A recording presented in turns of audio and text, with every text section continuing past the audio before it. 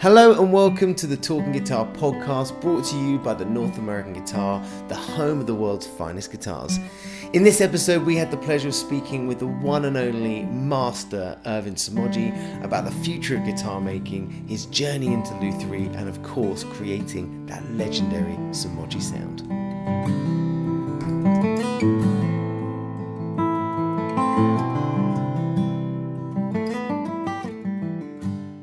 Hello?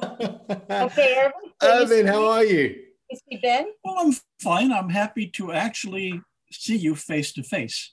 I'm very happy to see you face to face. I'm going to tell you, Irvin, that is the greatest hat I've ever seen. This one? I mean, without a shadow of a doubt, that's the greatest hat I've ever seen. I wish this manages, in some mysterious way, it manages to get a lot of attention. I don't understand it. Yes, it's a mystery.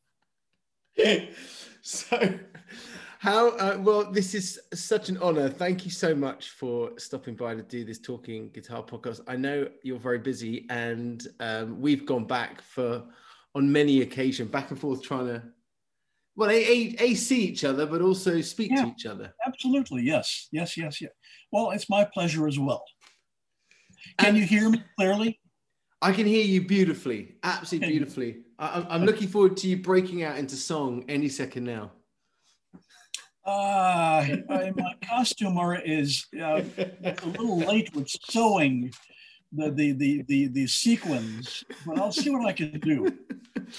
So, I think the first question that I wanted to ask you was how is everything where you are at the moment with are you in lockdown at all, or how's the sort of pandemic? This city and the county they have decreed cessation of lots of meetings in restaurants and businesses. Mm-hmm. And I can't remember if the curfew is in effect or not, but this country, as you probably know, is experiencing a mix of people who are deadly afraid of this and who sort of resent the intrusion of the virus into their lives, and they'll just as soon keep on going as usual. So they're not going to bother to wear masks. They're not going to bother not see friends and family. And well, it's insane here, just really insane. Yeah. It might be the same in England, what with Boris Johnson, but I have no idea. Well, we're in a full lockdown yet again here, which is that must affect your business. Well, you know what? Actually, funny enough, I think that because we've got quite an engaged audience online, and we do so much stuff online with all the videos and the blogs and these kind of podcasts, that I think most of our customers and people that like going on the website are kind of online a lot more. Everybody's online a lot more. So definitely you've had to change a few things and had to focus on. We did this cool thing called the Academy, where we got some great players like Tony McManus, and I'm sure you know of, and a few other really just great players, and we got them to do like six mini lessons, and we gave them away as for free little lessons on our newsletter, which people have really enjoyed. So we're just trying to think outside the box, really, for people to come on the site and engage with us and look at lovely guitars, really. Yeah, I like Tony quite a bit. He came to visit on one of his tours through, and we were going to spend a morning together chatting about this, that, and the other. And he had his wife and daughter with him. And I asked them if they really were interested in listening to Shop Talk. And they said, oh, no, not really. So I took them to the best shopping area in Berkeley, left them there for 2 hours, and then went to pick them back up. Everybody was happy with that. Yeah. There's no doubt about it. He's one hell of a player and a wonderful human being. So it's great to have him in the show. So what about you? Has it affected have you been busier? I know how busy you always are, but have you noticed, has it been more customers getting in touch with you? No, with me, it's a fairly steady drip of whatever you want to call it. Uh, a stream of inquiries. I don't have people beating my door down. Every now and then somebody orders a guitar or wants to have a serious talk. It doesn't really speed up much or slow down much compared to that. And I'm overwhelmed. I have way too much work to do anyway. So I'm happy to have people stay away from the shop. Yeah.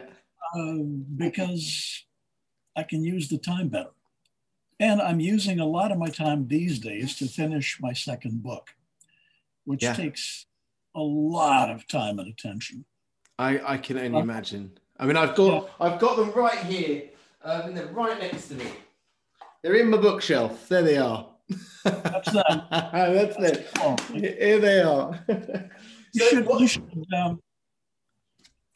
They're a heavy set. You should buy 2 of them and use them as bookends for the books that you actually do read.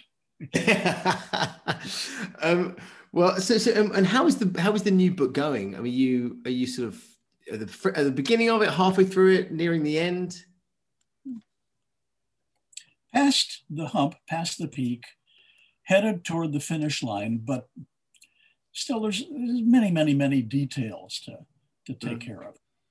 And I'm going to have a lot of images, and I need to do something I didn't have to do for my other book, which is to find people who took those pictures and get permission to use them, which that's very time consuming.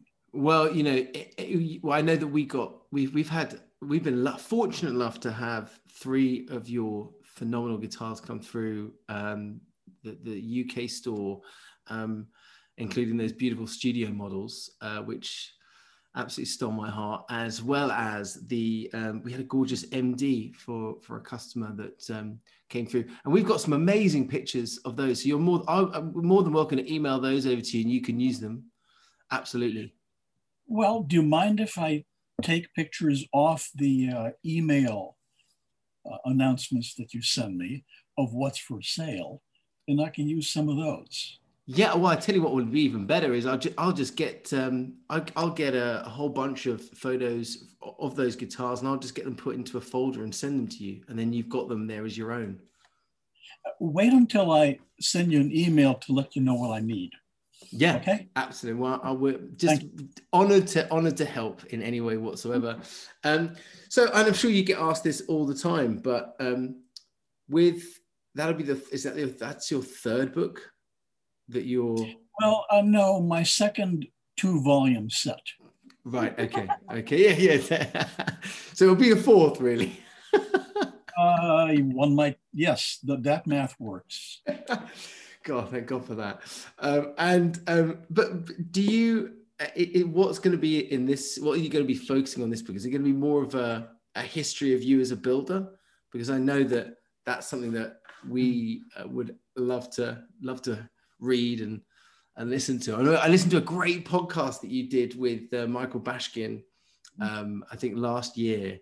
I'm a big fan and a dear friend of he's a dear friend of mine, of Michael's, and I love that podcast. Do you go into any detail about yourself in the books?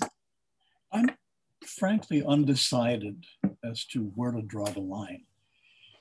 The genesis of this project came about from a whole bunch of correspondence that followed the first book. People wrote me asking questions, making comments, providing additional information, commentaries, questions. So I had a lot of material after a while that was perfectly interesting. And I thought I could, put it between covers. And every topic that I thought about could involve me and my personal history. I've got a lot of technical stuff and really interesting technical stuff that I think would appeal to the average person who is not an engineer, But I don't know really how interesting my life is to people who just want to know how to build a guitar. Oh, I don't know about that, because because that makes you and makes the guitars that you created. That would be my view. I mean, I think that the history of how you got into guitar building and all of that is, yeah, of course. And you gave some great stories to Michael in that podcast. So I won't sort of ask you to go around those questions again. But I think that makes up for where you are and how you created your tone. That, you're known as being the godfather of the acoustic guitar. So I think people would love to hear that.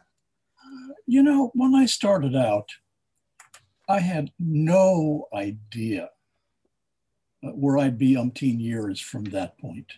I'm surprised none of this was planned, really. I just wanted to make guitars.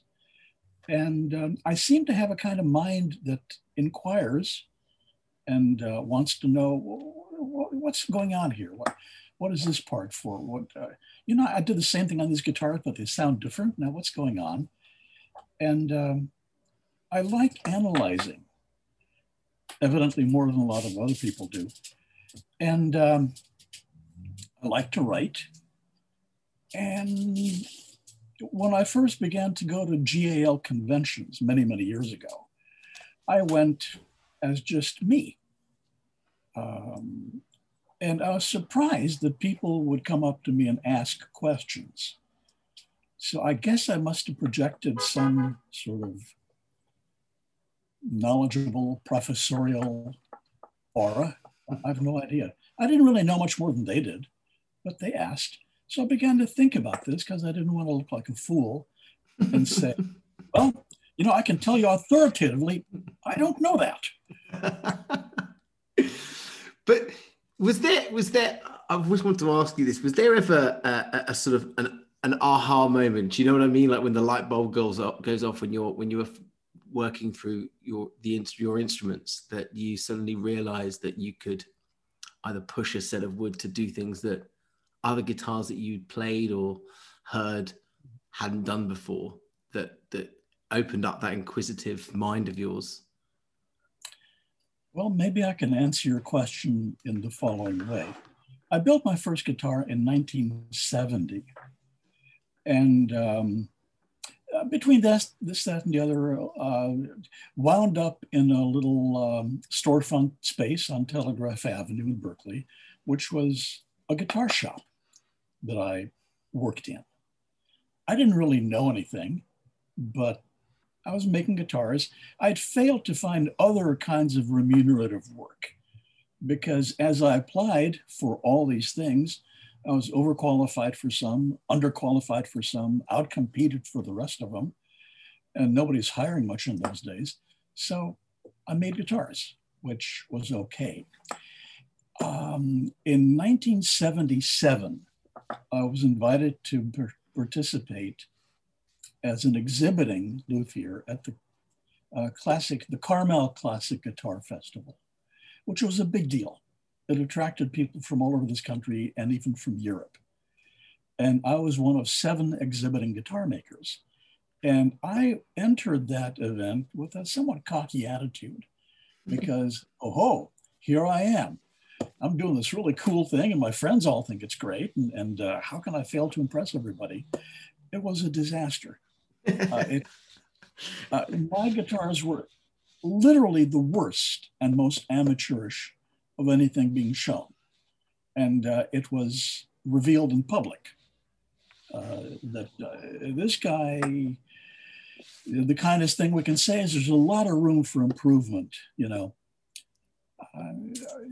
I was humiliated by that. I was very depressed for several weeks afterwards because I didn't know what had happened. My friends had been no help whatsoever in their compliments and support, but they didn't know anything either. So nothing useful could come from them. And it was clear to me that, I really needed to do better work or just bail out. That was a moment of great clarity for me. And it was also the moment at which I realized for the first time, I really like doing this work. I should pay better attention. That was turning the corner. Because up until then, I'd been, living out this hippie fantasy, sort of, and making nice things. But I hadn't connected myself to it until that disaster. So that was one of the best bad things that ever happened to me. And was it, and so after that, was it the journey of sort of tone, or was it, because obviously your aesthetics are, awe-inspiring, and we see them throughout the guitar industry now. So, well, I certainly was paying better. Go on. Well, no, I was just going to say, was it then, because was that moment, that pivotal moment where you said, okay, I either go one way or I go another, and you decided that you wanted to make better guitars because you loved making them so much. So was that, I've got to make a better sounding guitar, or was it, I've got to make them look prettier because everybody at the show had such great craftsmanship? Well, up until then, I've been making mostly classical guitars and flamenco guitars. Because you're a flamenco player, aren't you? I play flamenco, yes. Yeah. And I don't know, that music sank its harpoon into me a long time ago. Yeah. But I was making classical guitars because you can actually make a living making those, whereas making flamenco guitars is the surest path to starvation. Those people, they don't have any money, and what money they do, they spend on Gauloise cigarettes and wine, And as you probably know, the classical guitar crowd is really quite disciplined. It's a very hierarchical mindset where the teacher is the authority. And a number of times I've had classical guitar players come into my shop, that old shop, and look at one of my new guitars, and they'd say the most astonishing thing to me. They'd say, hey, could I borrow this and take it home with me and show it to my teacher? Now that's, no steel string guitar player would ever think of saying something like that. But these people have been taught that they have no opinions that count. The teacher's opinion is the one you have to pay attention to. Mm-hmm. And these people are really critical.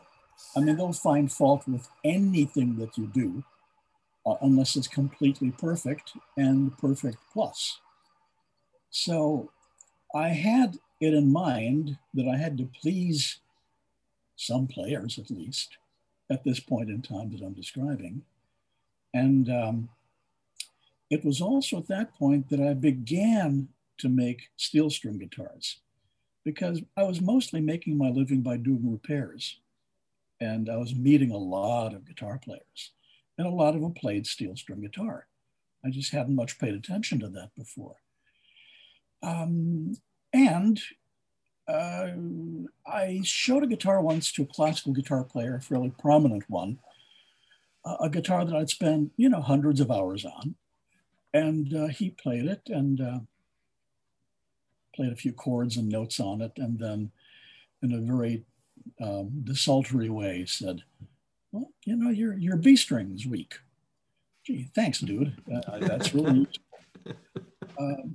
Whereas with the steel string guitar people, I'd show them a guitar that I made, which wasn't the world's best, but I'd made it.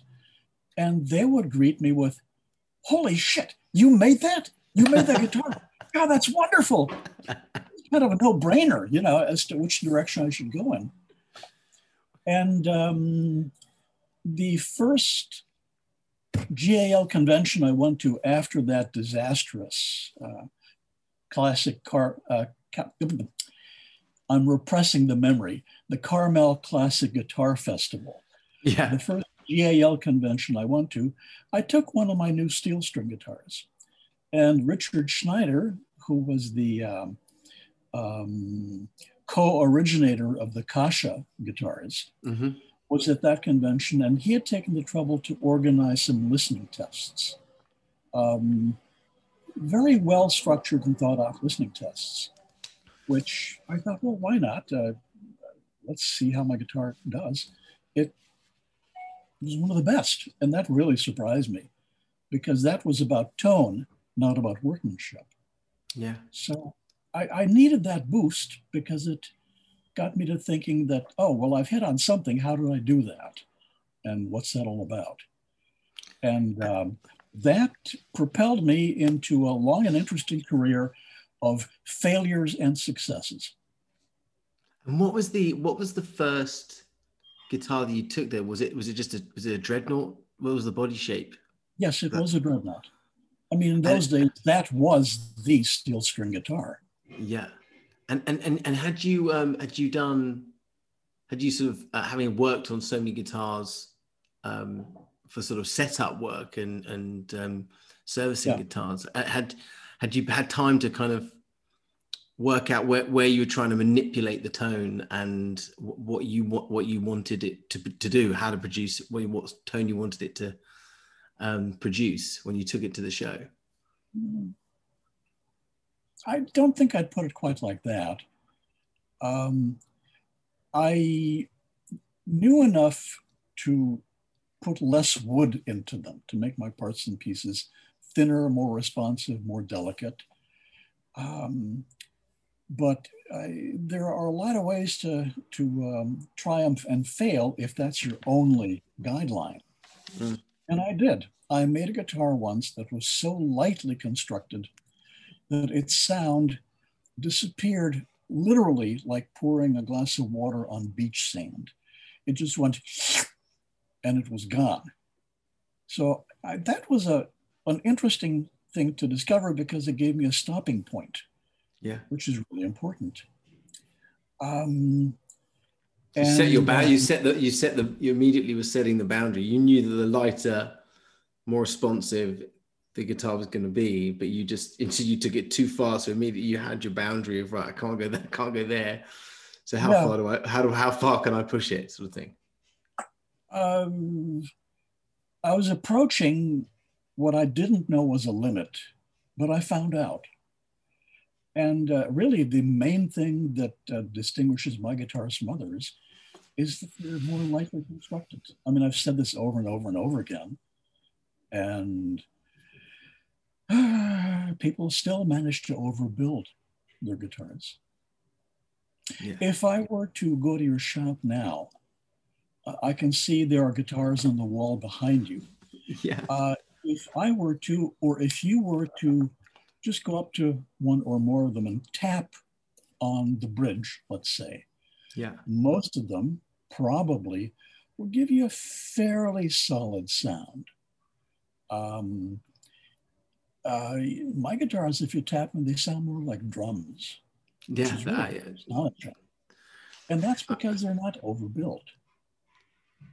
I remember playing one of your guitars for the first time, and it really was an eye-opening experience, just because it is the resonance and they are alive from the first note. They feel like they're alive in your hands. The only trouble was it just made me realize how much of a bad player I am, so I immediately put it down. That's what my guitars are designed to do. Yes. Have you been playing all your life, or just a few years, or?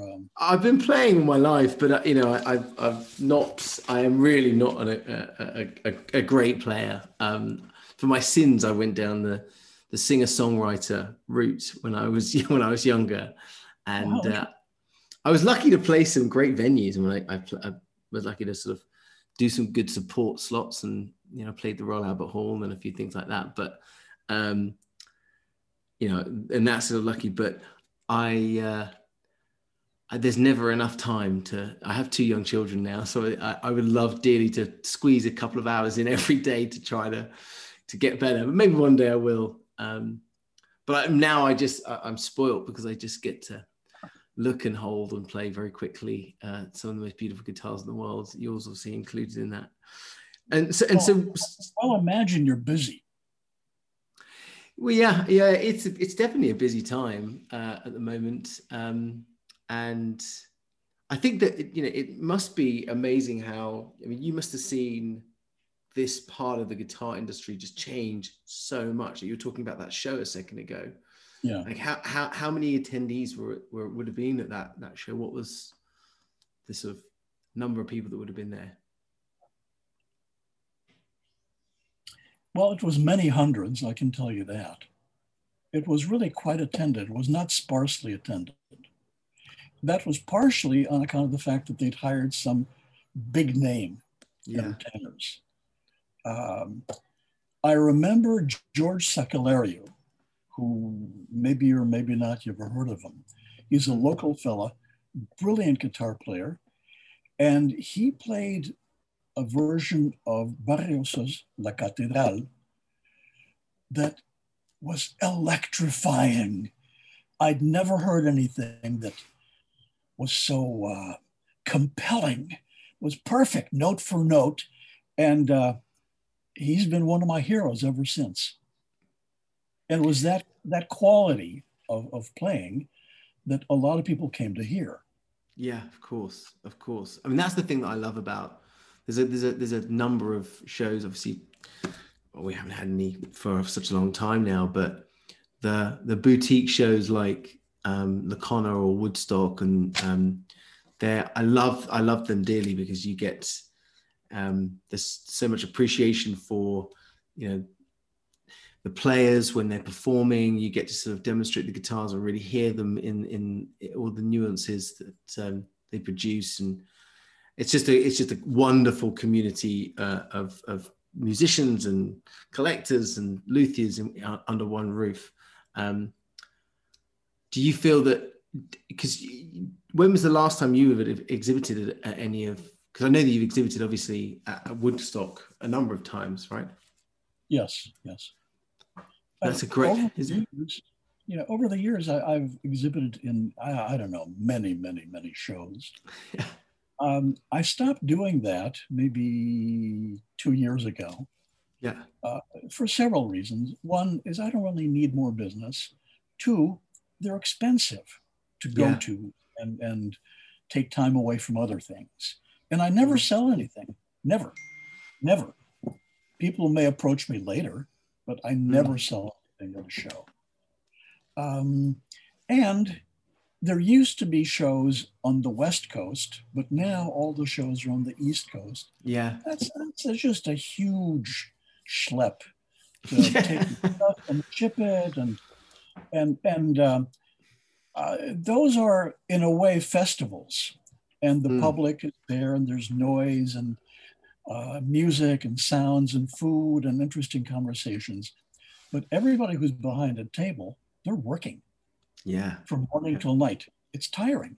Yeah, absolutely. Yeah. On your feet all day long.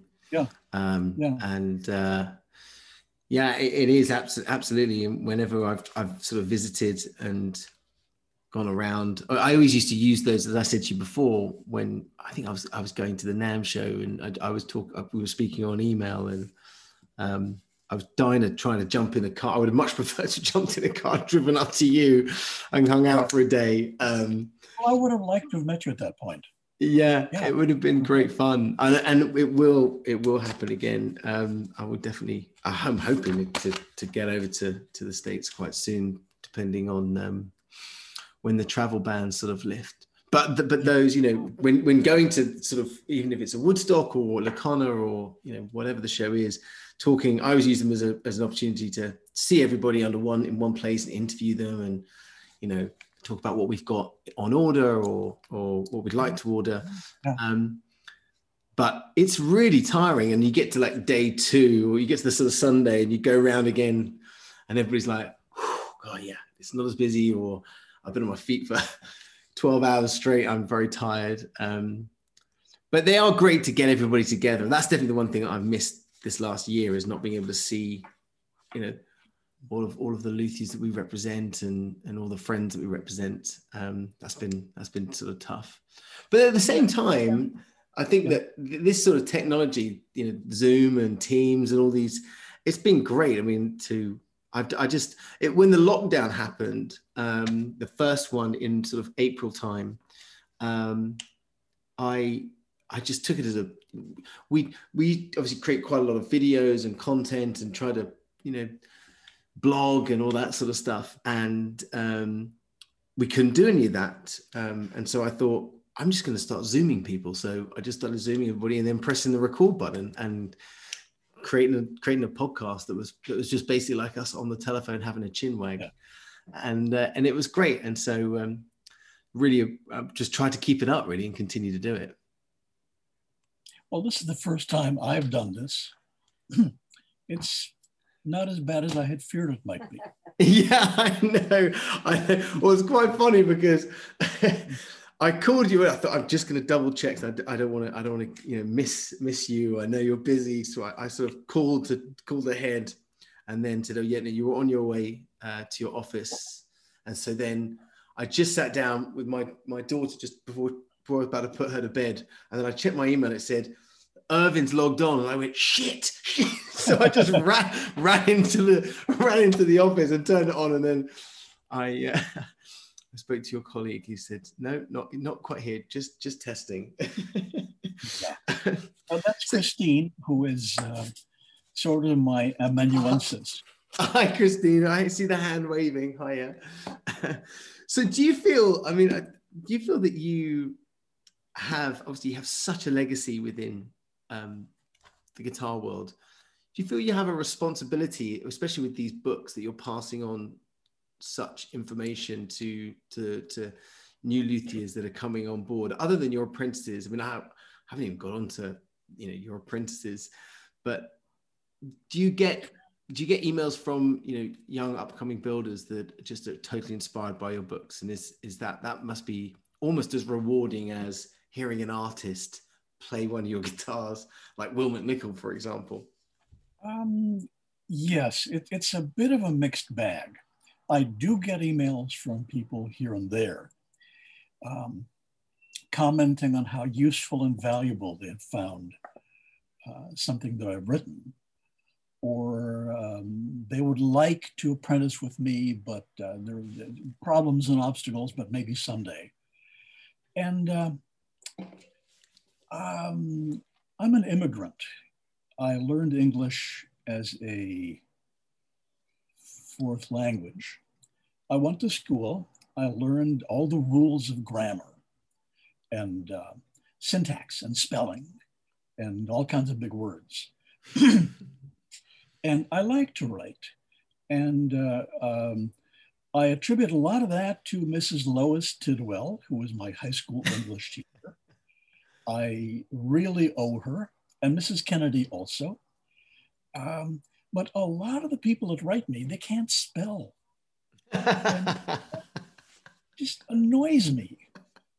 I mean, they don't know the language. So I mean, I'm not going to correct them, but it certainly makes an impression, Yeah. And to answer further your question, it's going to sound really strange, but I'm strange, so that kind of works. I make the guitars mostly because I like doing that work. I find it calming and soothing and pleasurable. I do it slowly, methodically. I don't rush any more than I have to. And I really want to do a good job. And I do that for me, not for anybody else. I feel the same way about my writing. I like my writing. I'm going to be dead soon. I expect maybe somebody's going to find the information useful, but I'm not consciously writing it for them.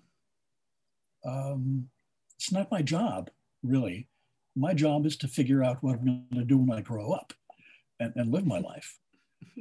And so if that sounds reasonable to you, then I'll stand behind it. I do it because I'm good at it, and it's the thing I do.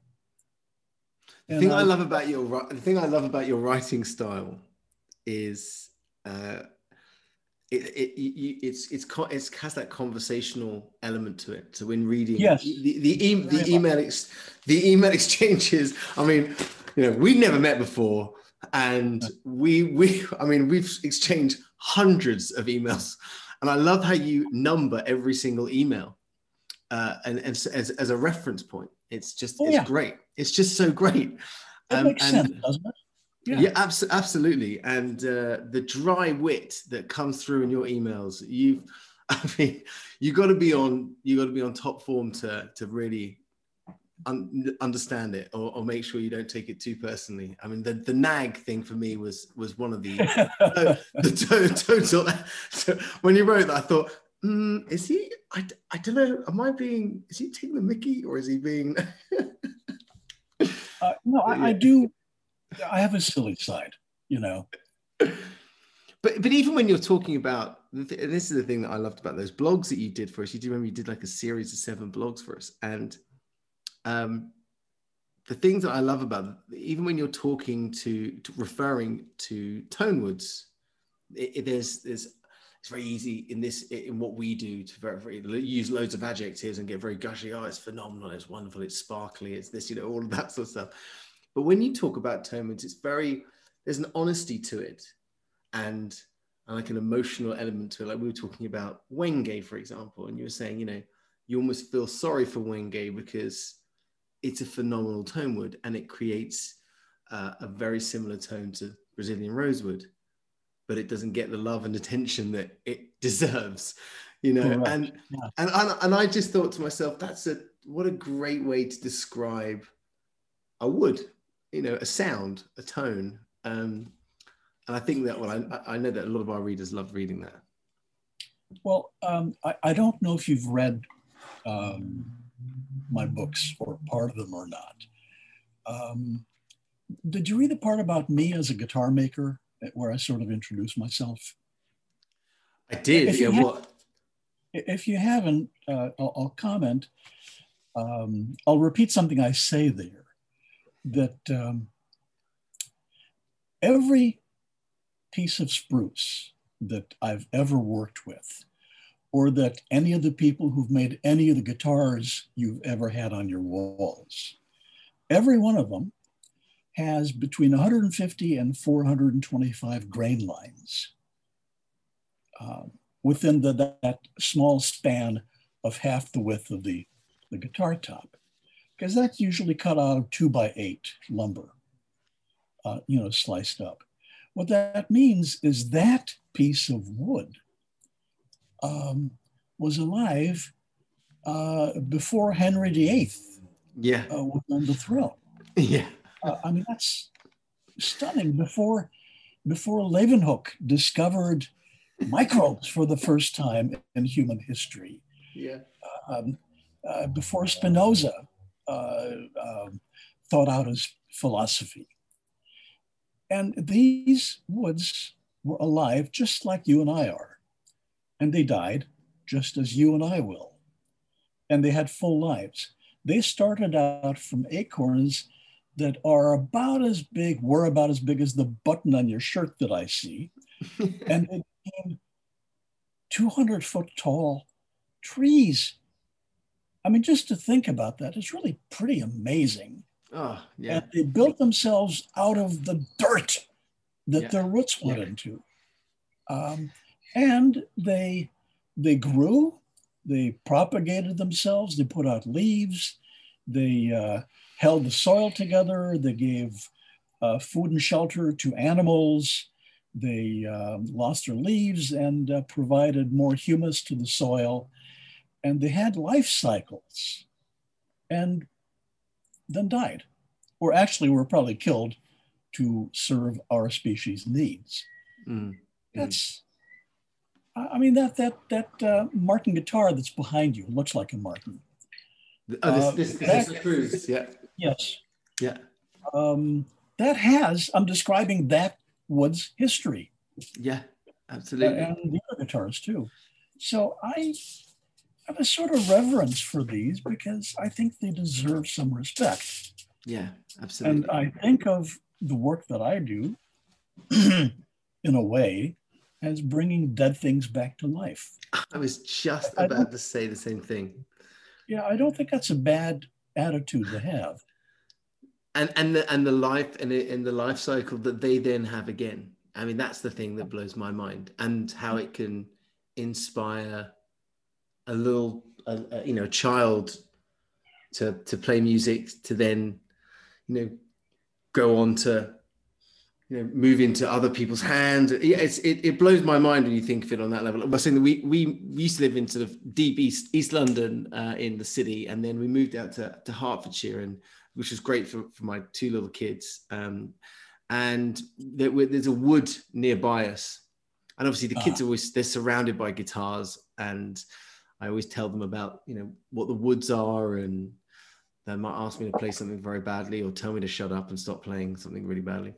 But when I go for a walk with them, we always go up to the trees, and I'll get them to put their hands on the trees just to sort of feel and just to explain, this is a living creature right here, and I always say, what's underneath them? They go, that's the roots. And I'm like, where are they getting, what are the roots for? And just getting them to understand just how beautiful nature is, but also trees in particular. And just how they, like you're saying, we're dealing with. I Richard Hoover from Santa Cruz, just built a guitar for a customer of ours, and it was made out of this ancient kauri wood, which was something crazy. I've got a little egg somewhere here. Actually, let me just show you this. It's in here, which is this New Zealand. He made this little egg for me. You see that? And it's very nice. This New Zealand ancient kauri wood, and it's like 40,000. It's dated to be 5,000 years old, and I love this little thing, and my son always plays with it. Sorry, but yeah, it's just amazing how these things can go on and have their own life. Again, relive a new life. Yeah. Basically, for me, I'm working with the skeletons of dead trees that once were alive. So what would you say, do you have a preference for, I know that majority of your builds are Brazilian rosewood, but do you ever have a preference of, if someone could say you've got to make yourself a guitar tomorrow just for you, what would you choose?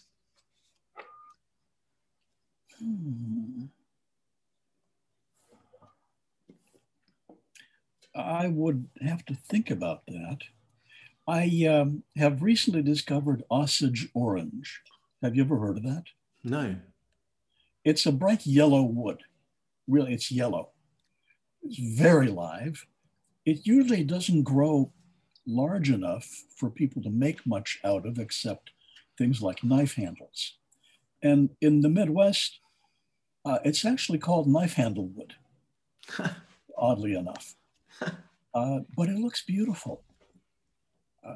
The corner that one paints himself into, I have found, is that at first you are casting about to see what of the things that you make is going to catch on and enable you to make a living at it. In my case, it was Brazilian rosewood. And I cannot make or sell a guitar with anything but. The guitars that you had with Wenge, nobody wanted them for a long time. They're perfectly good guitars, but not Brazilian rosewood. And I find that such an astonishing phenomenon.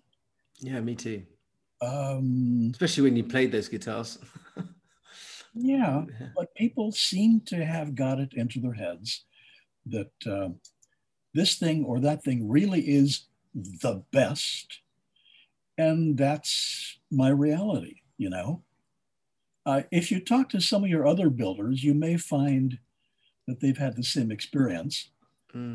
Although more of late, a lot of guitar makers are using a variety of woods. Yeah. So they're not trapped in the thing I'm trapped in. Yeah. Well, I mean, and that's the sort of sustainability conversation that is that I have a lot with other luthiers. I mean, even talking about Michael Bashkin, the other day, we were looking at other tone woods, and he built a beautiful OM in Castleaxe, which is a great tone wood, beautiful tone wood. Yeah, I think it's finding I understand that you can get pigeonholed quite easily as that's your kind of go-to thing, but it's nice to. I was glad that well, I was over the moon the fact that we got those instruments in, but they weren't Brazilian rosewood. It was something different, you know. Good. I approve of that. That's good. And you, one thing that I wanted to touch on briefly is, again, I'm sure you're very busy, but I wanted to talk about your artwork, because at one point we were toying with the idea of, displaying it in some way on the website, because I just think it's so beautiful, the artwork that you created. Well, thank you. And is that, do you find that's just another way of expressing yourself, or is it more a way to step away from guitar building or writing? Well, if you don't mind hearing the longer version. No, not at all. It's nearly 9 o'clock in the evening here, so you've got me. I'm in. Okay, all right. I've always been a sort of an arty type person. When I was young, I was pretty isolated, and I learned to be the source of my own stimulation. And that happened to be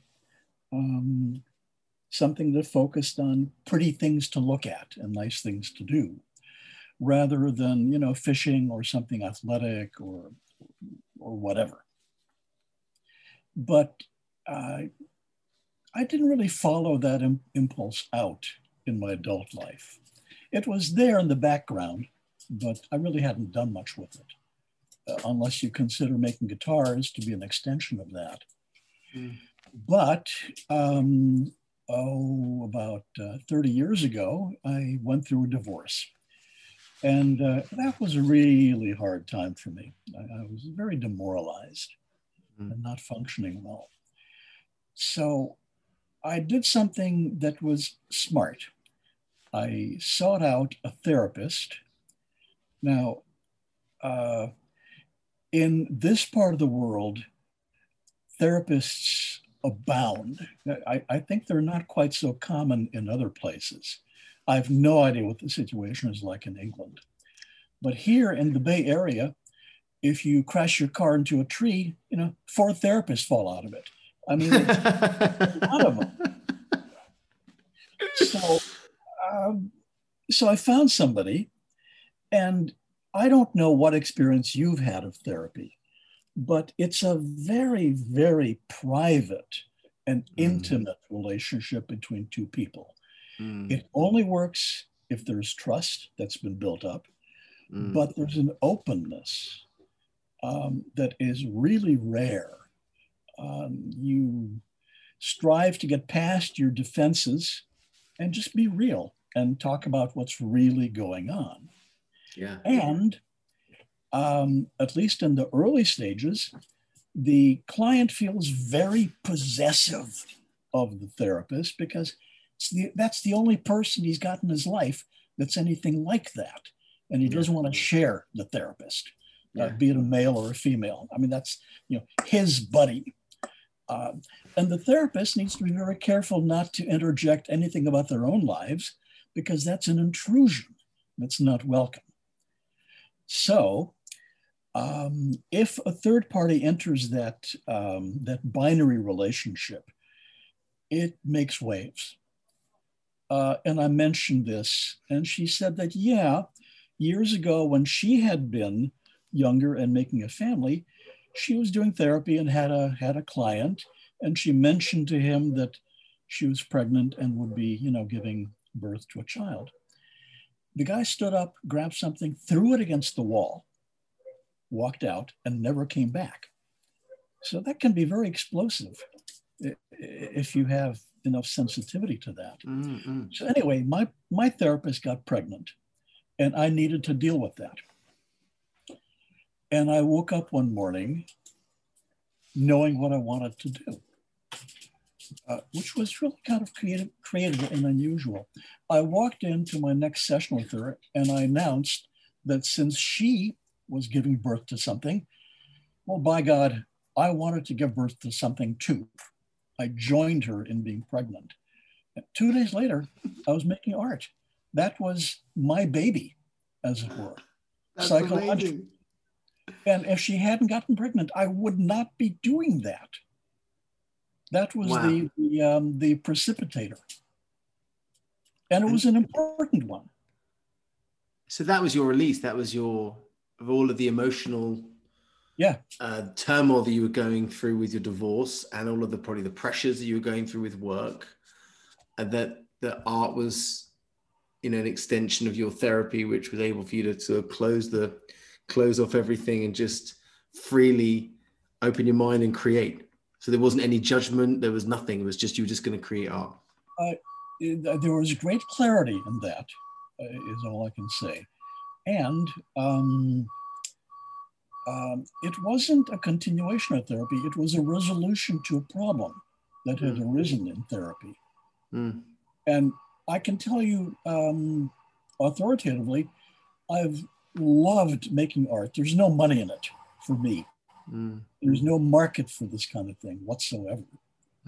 In this country, the art gallery world, the art business, is focused on the industry standard categories of paint on canvas, watercolor, bronze, jewelry, ceramics, glass, and maybe a few other things, but not wood. They don't do wood. In Europe, I think that's different, but in this country, no. Wood is not art, marketable or artable. It's really weird. It is really weird, especially when talking about trees and just that and how beautiful they are. And if you can manipulate it into something that has an expression to it, then how can that not be beautiful? Yeah. I mean, I'm telling you what I feel like about these things, or what I feel about these things, and I'm describing everybody else. Yeah, of course. Everything is subjective, isn't it? Everything is, that's the thing of, rather from listening to a guitar tone, to art, everything is subjective. So do you think that, so for you, was that when you are creating your artwork, is there a moment, is there kind of a moment of clarity where you're calm? You find that's when you're the most calm? Because you said earlier that when you're building guitars, and obviously art is throughout your instruments, that's the thing I think that is one of the most, other than the tone, special things about all of the instruments that you created. Do you feel that there's less pressure than when you're creating an instrument, whether it's for a client or whether it's for a show or whatever? When you're doing your artwork, you're just the kind of, the mind's open and you're creating. Yeah, that's because there's no demand for it. Nobody's waiting for it.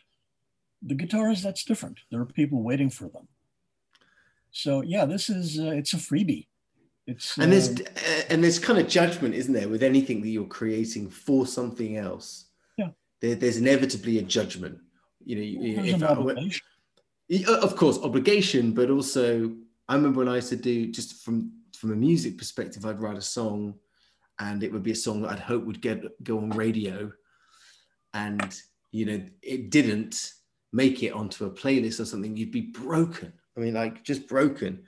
But at the time of writing it, there's a freedom to it. So it's only when it turns from that art of I'm creating. Yeah, it's great environment where it's writing with a partner or writing on your own, or there's that freedom. But when it then starts going into, I've got to deliver this, that's when you start analyzing every single little thing. Yes, absolutely.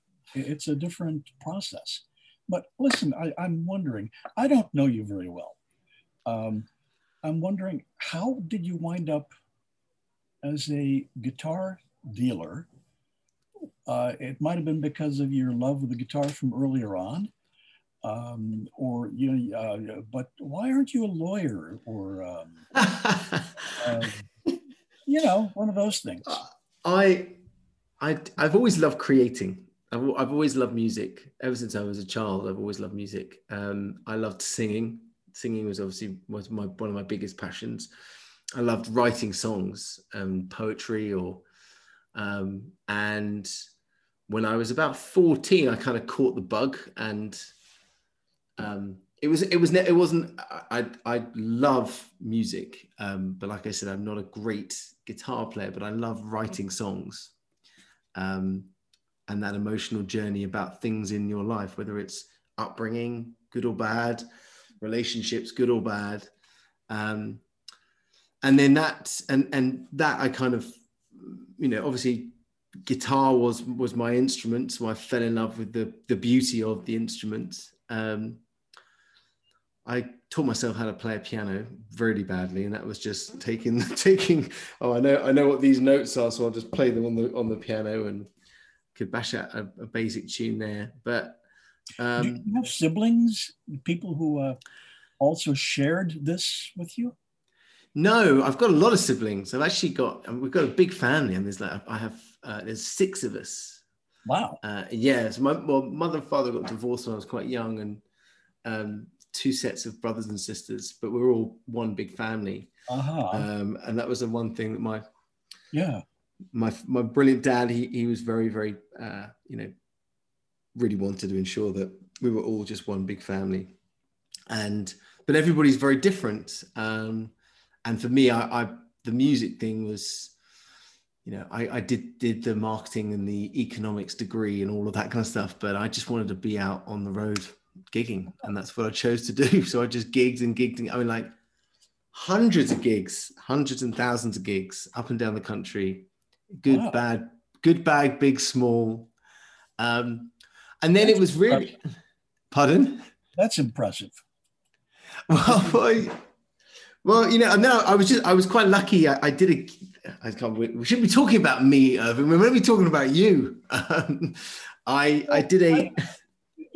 It's. I don't want this to be a lecture. I'd like it to be a conversation, which goes both ways. Yeah. Well, I just fell in love with the guitar. I fell in love with everything about it, and how it made me feel, and how I could play a song and how it would make others feel. Whether some people liked it and some people didn't. The ones that liked it, that made me feel good. And then I was quite lucky. I got a song. I did a gig, and a song of mine got heard at a gig, and then I was approached by a radio plugger, and before you knew it, I had a song on radio. And then that was the kind of the journey in music for me. Wow. But then when I came out of music, I came out of the touring side of things, and the recording, there was still this thirst and passion for the guitar and everything that surrounded it. And that was a connection that I had with my father, which, when you've got a big family, to have that thing that connects you with your dad was amazing. And so I remember, we would talk about guitars all the time. I mean, it was, it would bore everybody senseless, and he'd say, I've just got this off eBay, or I've just bought this one, and I can never afford it. He's a musician also? Yeah, he's a musician also. But I mean, in fact, I've still got my first guitar, which is a Fender acoustic. It's like 40 years old.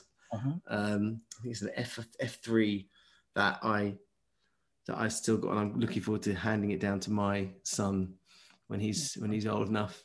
Or maybe I'll send it to you first, Irvin, and then you can do some tweaks to it first, and then send it back to him. But yeah, and we and then I'd never really gone down the small workshop luthier, having a custom built instrument before. I'd spoken to a guy called, there's an English luthier who wanted me to play some of his guitars, and so I did. And then my father went to purchase a guitar and fell in love with Brent McElroy's instruments. Oh yeah. Yeah, and that was literally how this all started. And he called me up and he said, "You've got to come and check this out. I'm having this guitar completely custom built for me." And I said, "Oh wow, okay." So then we sat down, and that was it. The bug was bitten, and he said, "You know what? Why don't I think I'm gonna we're going to start a little guitar company. And I was like, that's a great idea. And then off it went. And he called me up and said, I found this great guy called Michael Watts who's going to come and work with us. And then that was how the North American Guitar was born. And it was always the goal, really, to create just a voice for luthiers and educate the guitar market as much as we possibly could, especially in Europe, outside of, the big builders, the big brands. And we just wanted to, bring in phenomenal instruments that have diversity and just, inspire, help luthiers by bringing their guitars in and marketing them and writing blogs about them and doing videos on them. And here we are. Well, I'm glad to know this. It's so much more interesting for me to know this than to think about my pregnant therapist, I actually owe that woman my life. She did me an enormous amount of good. Yeah. I'll be grateful to her forever. Well, yeah, I'm a number of my friends and family, and I think therapy is an amazing thing. I think being able to talk openly is something that we miss greatly in this world that we live in. Oh yeah. And we're in a world now where everything's driven by social media, everything's judged. You feel responsible for everything you put out to people, but in this crazy cycle, I kind of pulled myself. I mean, the business, the North American Guitar, we love social media. We love representing luthiers and posting beautiful pictures of beautiful guitars. That's fun. Personally, I stopped doing it because I stopped posting. The only things I ever post about now are my children. Kids. I'm probably the most boring person to follow. It's either like a guitar or my son or daughter, or maybe a picture of my beautiful wife. No, there are much more boring people around. But yeah, I think it's kind of a cycle, isn't it? Social media, where now you see people, you hear these horror stories that people post things, to get effect that then makes them first, they'll see something that someone's posted that makes them feel a bit shit about themselves, and then they'll then have to post something to make them feel better about themselves, and then wait for that person to then post, and it just go round and around and around, which has an effect on people's mental health and all kinds of things. So that's why guitars just bring so much joy to the world. So I'd rather be doing that than being a lawyer. And plus, I'm not clever enough to be a lawyer. We don't really know that, but I'm glad to know you have a degree in economics. I didn't know that either. Well, it was marketing business. It was marketing and business studies, and it had an economics module to it. So yeah, I think if anything that you do in this world, whether you're a musician, whether you're a luthier, an artist, you have to have some kind of business acumen to it, just because, there is so much. That's the one thing that's great about the online world now, is that there's so much potential for, young entrepreneurs and, anybody's, you can be, an apprentice of yours, for example, someone like Tom Sands, he's a great marketer, very fantastic on social media and photography, and trying to build a brand, and a great entrepreneur as much as he is a guitar builder. So I think that with the and even as independent musicians, you are the booking. I'll send you a link to this interview I did with this girl called Emma Stevens, who's a great singer songwriter, and she said essentially I'm the manager, I'm the merch girl, I'm the the touring agent, I'm this, I'm that. And I think it's really important for when you're doing something that you love, that's you, that you need to know all these things, how to do a bit of accounting and how to make sure you do your returns and stuff. Well, that's the life of the beginning guitar maker. He's got to be the buyer, the seller, the clean up and maintenance crew, Yeah. the day shift, the night shift, Yeah. The janitor. the office manager. It's really quite a Yeah. juggling act, you know. It Yeah. really is. Yeah. I remember I did the last tour that I did, I was doing it on my own because I couldn't afford to have any other musicians, and I knew if it was to make it financially worthwhile to do, I would just do everything. So I booked all the gigs. I drove to every single gig. I would set up all of my merch every day. I'd load in, load out. And I remember I was late. It was in Manchester and I was late for this gig, and I got there and I just had this big keyboard that I would lug around with me just to play like 2 songs on. But I was dedicated to these 2 songs. So I still took this keyboard with me everywhere I went. Mm. And I would getting this thing up this tiny little pub that I was playing in, getting it up the stairs was just such a nightmare. And then afterwards, it took me so long to break down all the stuff after I'd done trying to sell some CDs that I left with, and this keyboard took me so long to get down the stairs that the car park closed and I couldn't get to my car. And I was and that was the moment I thought, yeah, I think I'm done with touring. And I just had we just had our daughter then. So it was quite a challenge. So God, what a detour that was. Oh, absolutely. Yeah. So you'd be just talking about your apprentices before you go. It must be an amazing thing because you have created some phenomenal guitar making from Mario Beauregard, Michi Matsuda, Jason Costal, Tom we've mentioned, Ray. I mean, the list just goes on and on. How does that feel that you gave them, this knowledge to go and, continue your work and to see them have their own careers, in this guitar world? It must be incredibly rewarding. It is. It's sort of a mixed bag in a lot of ways. I like to teach. I don't look at these people as being competition for me. Whatever success they have, they will have earned 100% of it just through their labor. So I can't begrudge them. I'm going to stop needing my skills sooner or later. Why shouldn't they have them? If guitar making brings them pleasure, that's what they should do.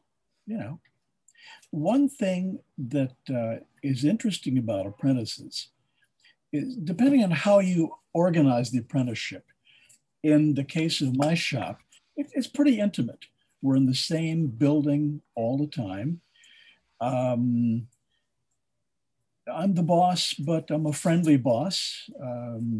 There's not a rigid hierarchy. And things work better if and when everybody gets along. And not everybody does. And one of the things I've learned is in selecting someone you're going to be teaching and training and working with, within the context of the fact that almost all my apprentices have been men, like, half my age, give or take. So it is very, very important that I find out what kind of relationship they have with their fathers, because that's their primary training and association with working with an authority figure. If there are unresolved issues or resentments, they will bring them with them into the shop. I am the authority figure. And if there are resentments in their home, there'll be resentments in the shop. It's how people work. Their learning curve is based in what I just described as far as interacting with people. And that's all they know, is how to get along with somebody in that position in that way. And I have to get a sense of what to expect.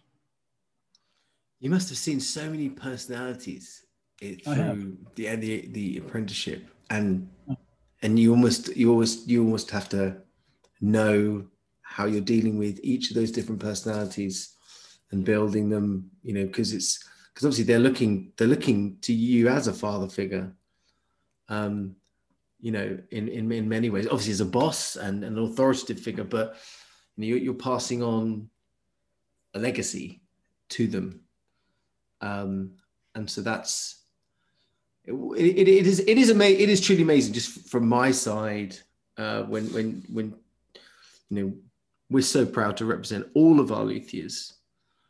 When we are dealing with a Somodji apprentice, there is something that lights up in their eyes when you talk to them about their apprenticeship. And I think that is something that is, you can't put words on that. You can't, that's every single one. If I've ever interviewed them or spoken, like you said, we've only really just getting to know each other properly.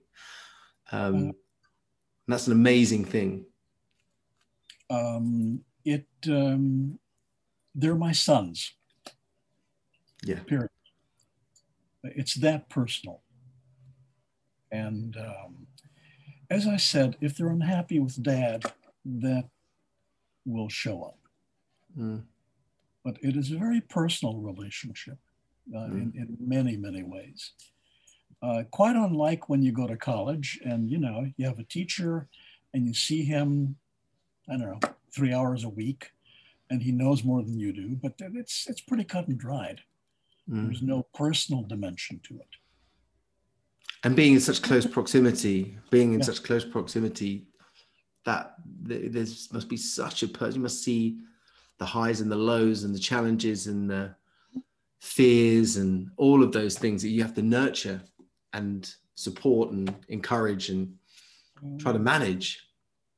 Yes, it's a learned skill, doing all that. It's an interesting skill to learn. Yeah. Dealing with people like that. Irvin, I just cannot tell you how, it's quite an emotional end there for me, but it is just such an honor to speak to you and to properly get to know you on this podcast. It doesn't really feel like it's a podcast. It feels like I feel very lucky to be doing this right now. Thank you. Well, thank you for taking the time out to talk to me today.